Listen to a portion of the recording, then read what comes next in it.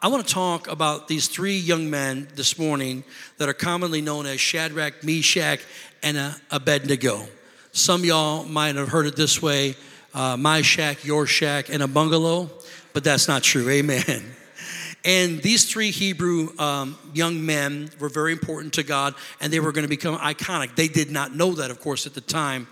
But their names before that, they had names that were less familiar to us, but that were actually their real Hebrew names. And the first man's name was Hananiah. That was the first man's name. And Hananiah means this. It means Yah or God. Yah means God. Yah is gracious. Everybody say he's gracious. Second one was Mishael. And Mishael's names means this. The one who is what Yah is. The one who is what Yah is. The third one is Azariah, meaning Yah has helped. Let me tell you what you will find when you become some sort of position of a crisis, or you find yourself in a fire like these men would find themselves. You find that God is gracious. You find that you are one with God, and you will find that God will help you. Somebody say amen. This is the meaning of the names of these three Hebrew young men. Their names were changed from Hebrew to Chaldean, and Hananiah, meaning Yah is gracious, was changed to Shadrach. Shadrach, which means ruled by the moon god.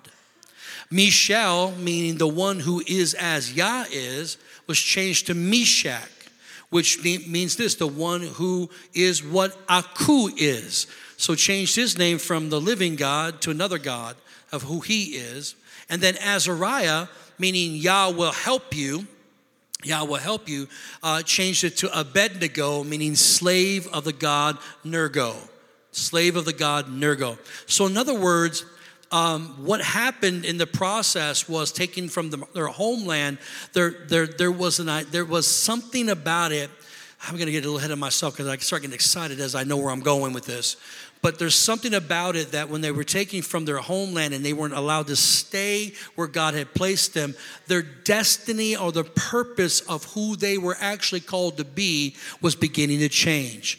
The world will put labels on you if you allow them, and the world will want to keep you from going to where God's called you or staying where God's called you to taking you and putting you in a new place of culture. So in other words, we're going to change your name from your destiny and your purpose of who you really are, because that's what a name is. It's the identity or the purpose of who you are.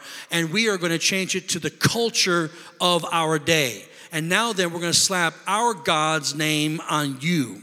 And so this is what I find happening today in the world. And I'm not going to preach this too hard right now, but I do believe that this is what's happening and with the enemy attacking, especially God's people, is he's starting to woo God's people slowly and slowly. It's like the frog that's being boiled in the water doesn't know it's dying until it's dead.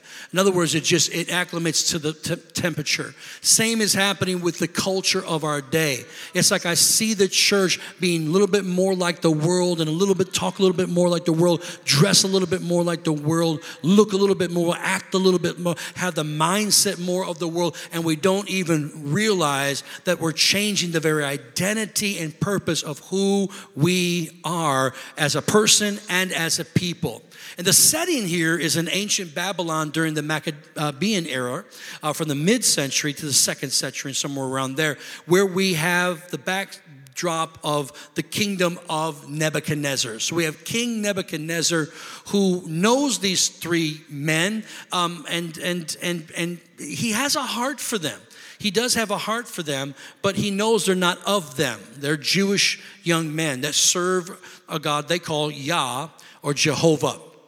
And these men that were around Nebuchadnezzar were very jealous of the fact that Shadrach, Meshach, and Abednego was getting the attention of the king, knew that they would never bow their knee to any other god because they made it very clear they would not. They don't serve many gods. They serve one God. His name is Yah.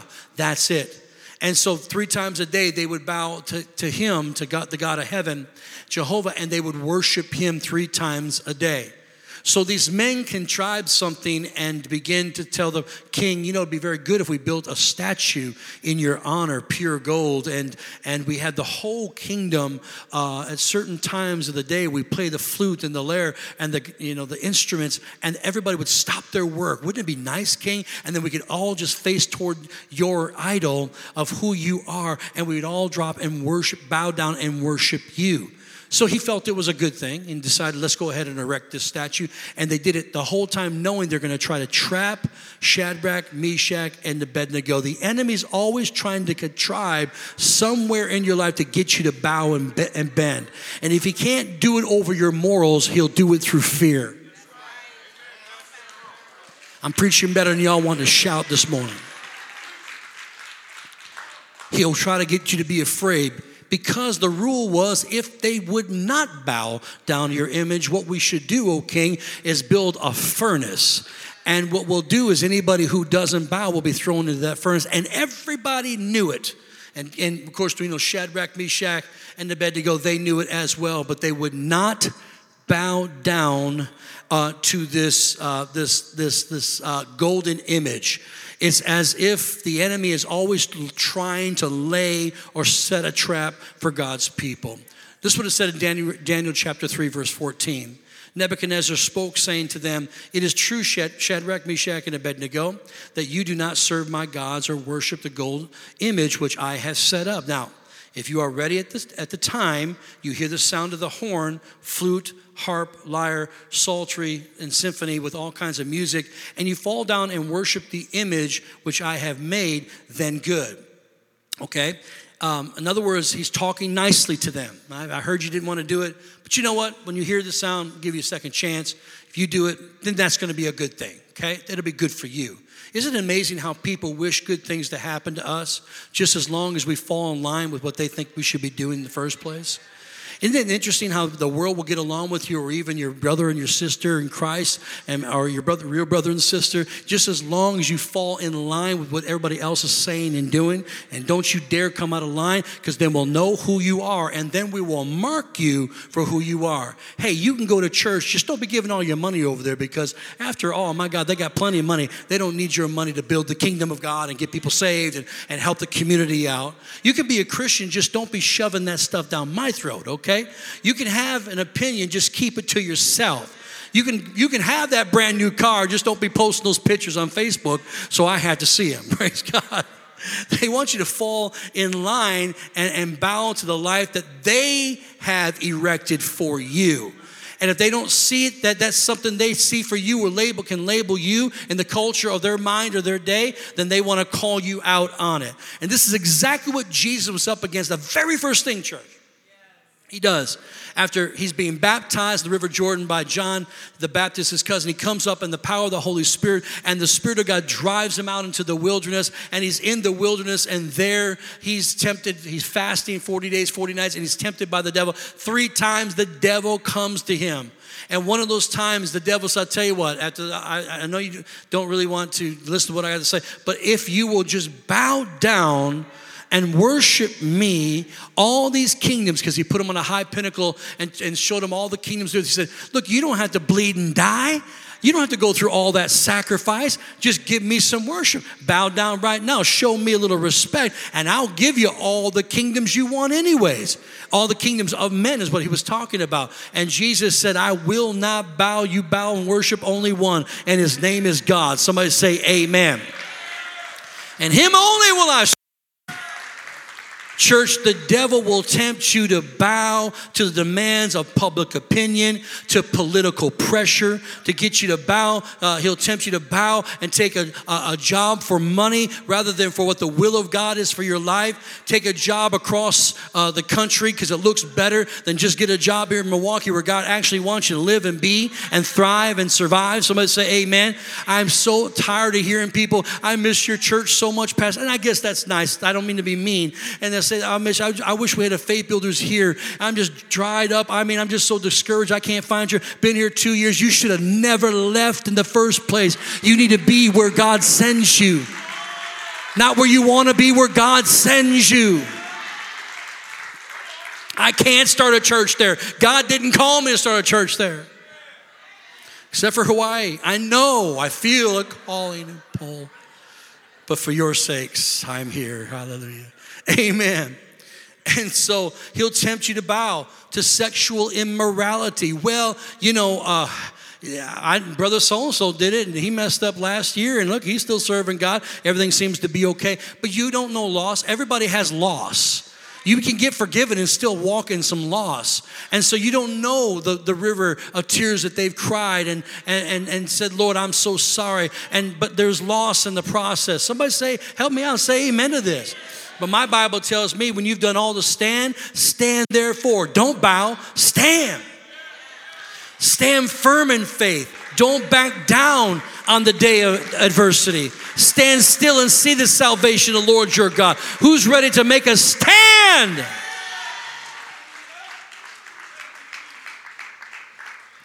Yesterday, I took a little drive, and as I'm driving, the Spirit of God came upon me very strong. And I didn't, there's times, if I can just be real, and I think an intercessor would know what I'm talking about. I love his presence. And sometimes I do not love his presence. And all I can tell you is because he's not always fun and frill and make you feel good and brings peace. Sometimes he troubles your soul.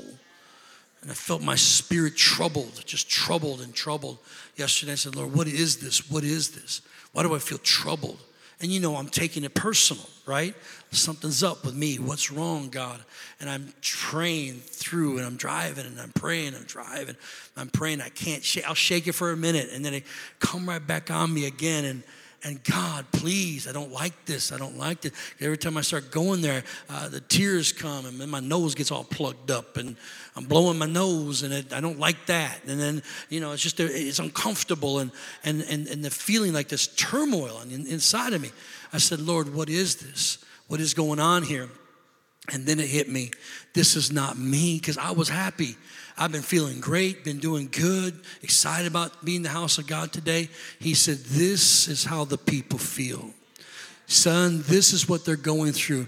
They're discouraged. They don't know which way to turn. They're in turmoil. They don't know my purpose for their life. It's like they've tried to marry two opinions, the culture of the day and my word. And so when they're in my word, they get excited again, but then they go right back to the culture again. Not that you're compromising or in sin, but that your mindset has not become one. And there's a torment that goes with that. And that's what I was feeling, is going back and forth.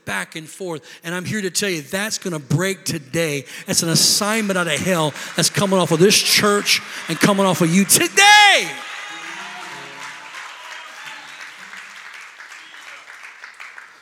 I'm going to go back to verse 15. But if you don't worship, watch this, you shall be cast immediately into the midst of a burning fiery furnace. In other words, if you don't toe the line, crisis, something bad is coming to you. And yesterday I kept feeling over and over, why do I keep feeling something bad, something wrong?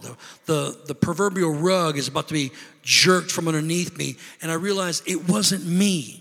That wasn't my feeling for me. It was what I was feeling for the body of Christ. And maybe not just our church. Maybe it's for the body in general. Sometimes you can tap into that flow of the Holy Spirit, and you can feel the sense of what's happening all across the land. And I feel it, this unnerving feeling, gnawing thing of what's going to happen. Some of you are so weary.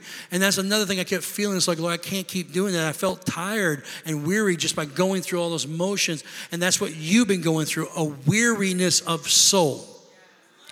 But here's what the word of the Lord is to you. Do not grow weary while doing good, but in due season you shall reap if you faint not. If you are wearied, it's not because you're doing something wrong. Weariness only comes on those who do good. I'm preaching really good now. And when you're doing good, a weariness will try to get on your soul so that you will not stand in the day, but bow to the pressure. And when you bow to the pressure, you miss the opportunity of the harvest.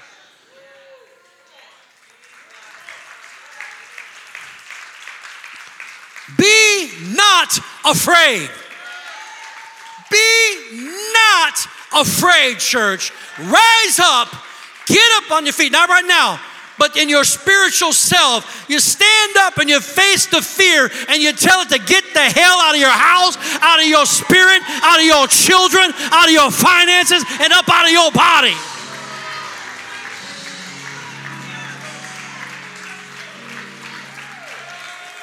For God has not given us a spirit of fear, but of love, power, and a sound mind, and the joy of the Lord is my strength.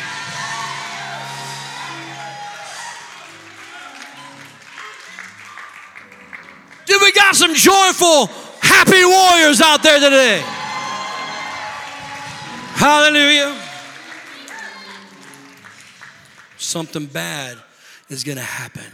Ooh, there's a furnace waiting for you. You don't bow, you can look forward to dying, a death, being burned alive in a furnace. Look, everybody loves me. Everybody thought I was the cat's meow. Kids don't even know what that means. I'm not sure what it means. We just grew up hearing it. In other words, they liked me until I became a senior pastor. When I was the youth guy, everybody thought I was cool. When I was the music guy, everybody loved me and wanted to hang out with me. But as soon as I became the senior pastor, all of a sudden that began to change. In other words, when you walk in your ultimate destiny, you can expect that the enemy is going to come, and usually comes in the form of other Christians. Now I'm preaching really good. Who we love but want to slap across the face. In Jesus' name. And then we tell them what the Bible says. If they slap you one cheek, give me the other one. Hallelujah. We quote the word back to them. Amen. Amen. Why did I get off on that? I don't know.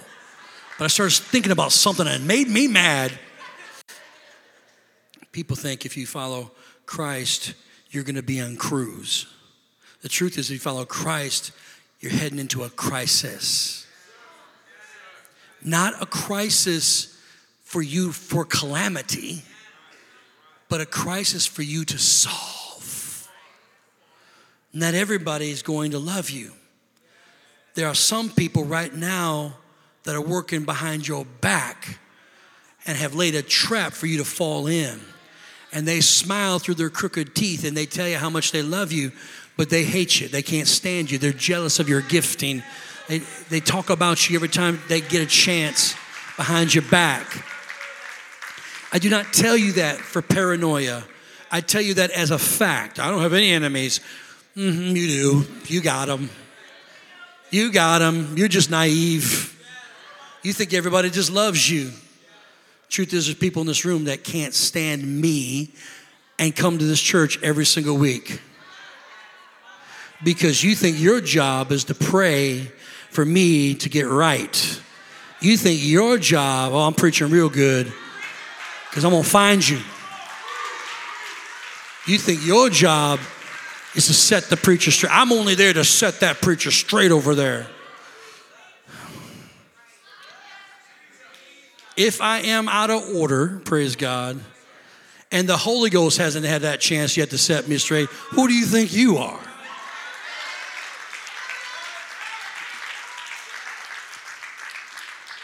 I would never go to a church where I couldn't stand the pastor. I've had people tell me this. Oh, yeah. He's an incredible preacher. He's a great preacher. No doubt about that. Oh, yeah. He can prophesy. He's even prophesied to me. Oh, yeah, no doubt about that. I just can't stand him. Well, why are you here if you just can't stand me? I don't like you either. Now, I love you. Right? I don't have to like you. Amen. And what happens is they begin to pray prayers that are not sanctioned by God, and they don't understand those are curse words which make them a witch or a warlock. Now you put yourself in a spiritual place to pray things, and now you become a witch. Or, well, I am not a witch. Yes, you are. If you are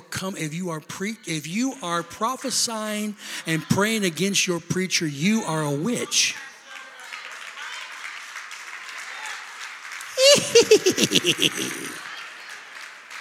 With your wart on your nose and everything, praise God. No, and we're not afraid of you. But I will tell you this. May the fear of the Lord come upon you, because what you are doing is out of order and it's going to cause major problems in your life. And the Lord's already showed me that. So, but haters can become elevators. And I prophesy to you, you're going up. You're going through. You're going in. Christ is about to show up.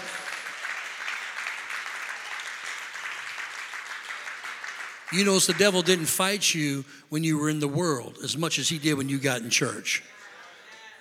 You ever notice that? I was just chilling with my boys, drinking some beers, man, hanging loose. We were always having a good time. I mean, I was kind of miserable in life. I love Jesus. I'm glad I found him and everything. But my God, I went to church. You want to talk about people stabbing people in the back and everything else. Well, not everybody that goes to church is a child of God and can be used by the devil. Somebody say amen. Amen. Church, we are in the good fight of faith. Why is it good? Because we win. Just look at your neighbor and say, this is not a time to bow down. Just tell him. All right, verse 15. Nebuchadnezzar. Everybody said Nebuchadnezzar 5 times.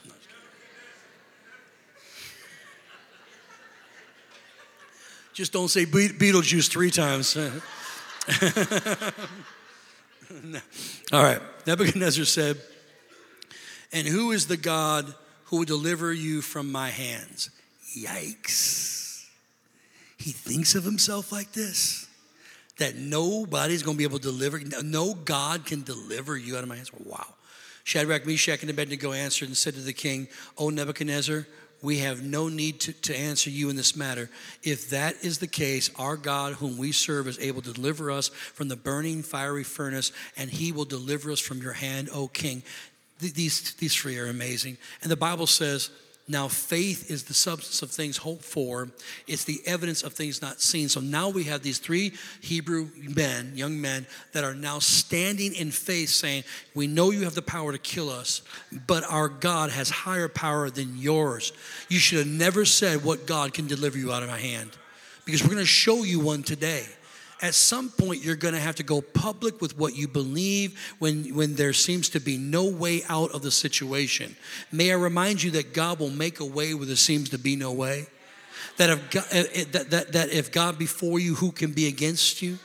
The Bible says that when the enemy comes against you one way, God will cause him to flee before you 7 different ways. The Bible also says that when the enemy comes in like a flood, the Lord himself will raise up a standard against him. I'm here to tell someone today that you can expect him when you can't explain him.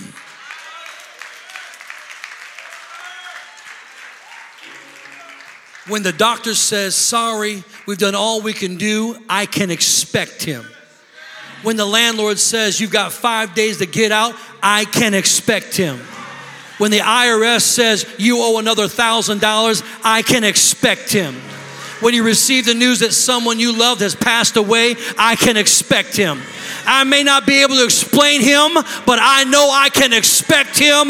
He's a right-on, show-up God. He's faithful and just. Come on, somebody. He'll never leave me nor forsake me. If I make my bed in hell, he'll be there. I can't always explain him, but I can always expect him to show up. Come on.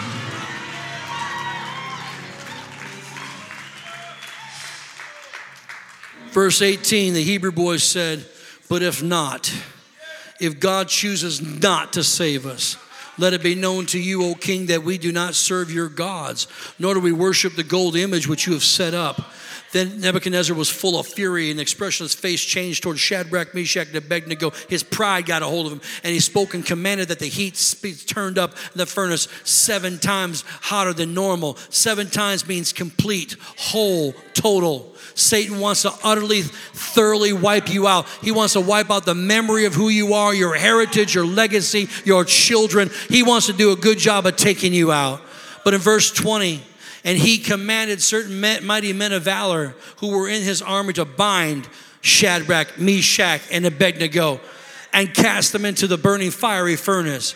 Then these men who were bound in their coats, their trousers, their turbans, and their other garments, and they were cast now in the midst of the burning fiery furnace. Church, I don't know how else to say this except to say it. We judge people by our standards of holiness that we ourselves don't even live by.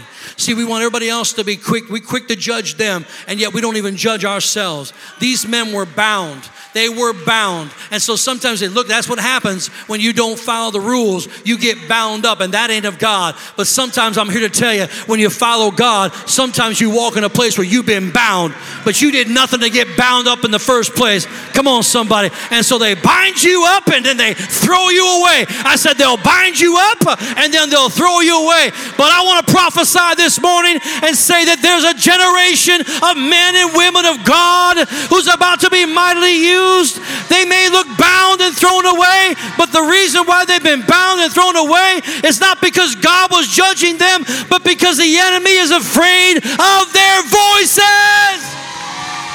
Come on.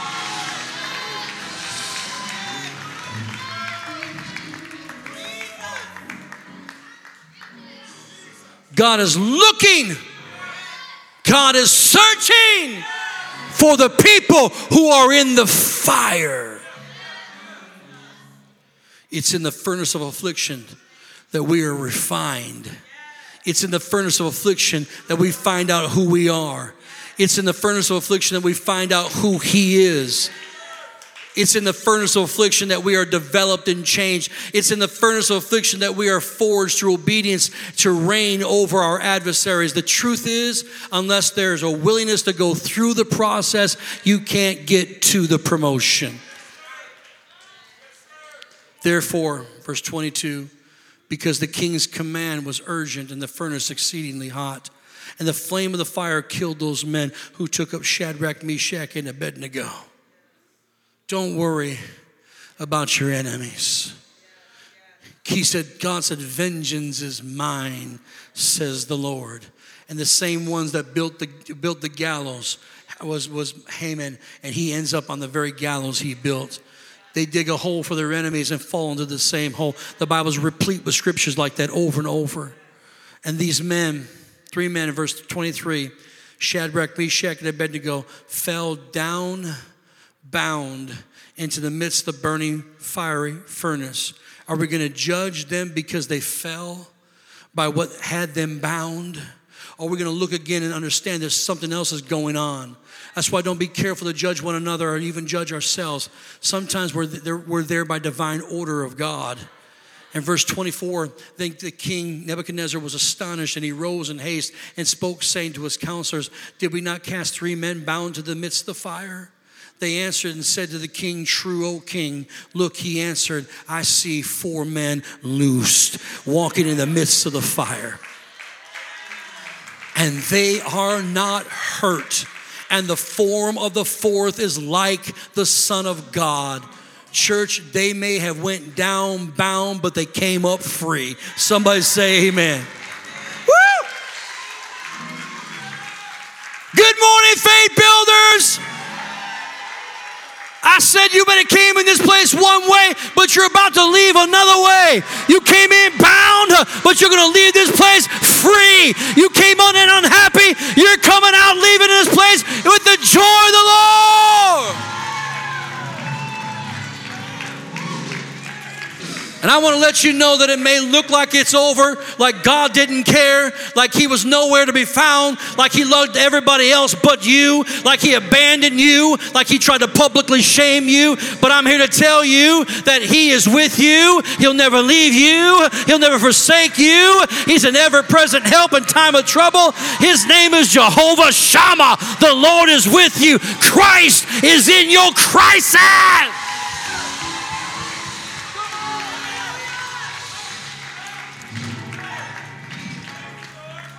And the only thing that's getting burned this morning are the very things that had you bound.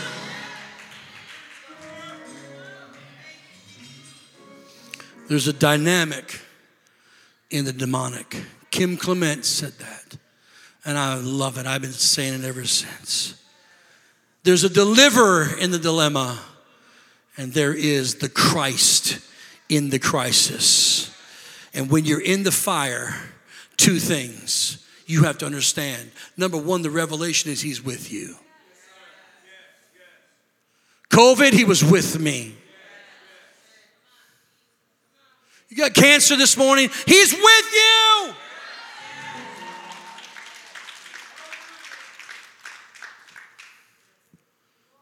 But the two things you walk away and understand is there's something you leave in that fire. Number one, and that is the things that have you bound.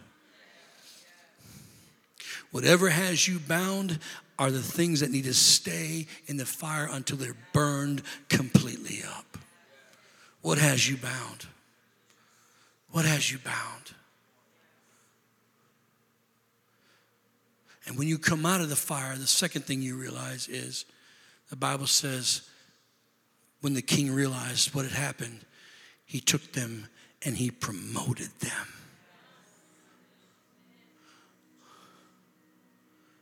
The devil has to pay back. And God has to keep his word. Not because we make him keep his word, because he can't lie. When I say he has to, he has to. He's not a liar. Whatever he promised you, I don't care what it looks like. The only thing that's getting burned up right now are things that are keeping you bound. But when you come out, you're coming out pure gold and you are about to be promoted. There's a new anointing. There's a fresh anointing.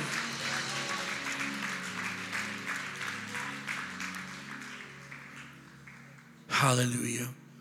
Right where you're at, just lift your hands. Those watching me right now by television or your devices, lift your hands in your place and just begin to say, thank you, Lord.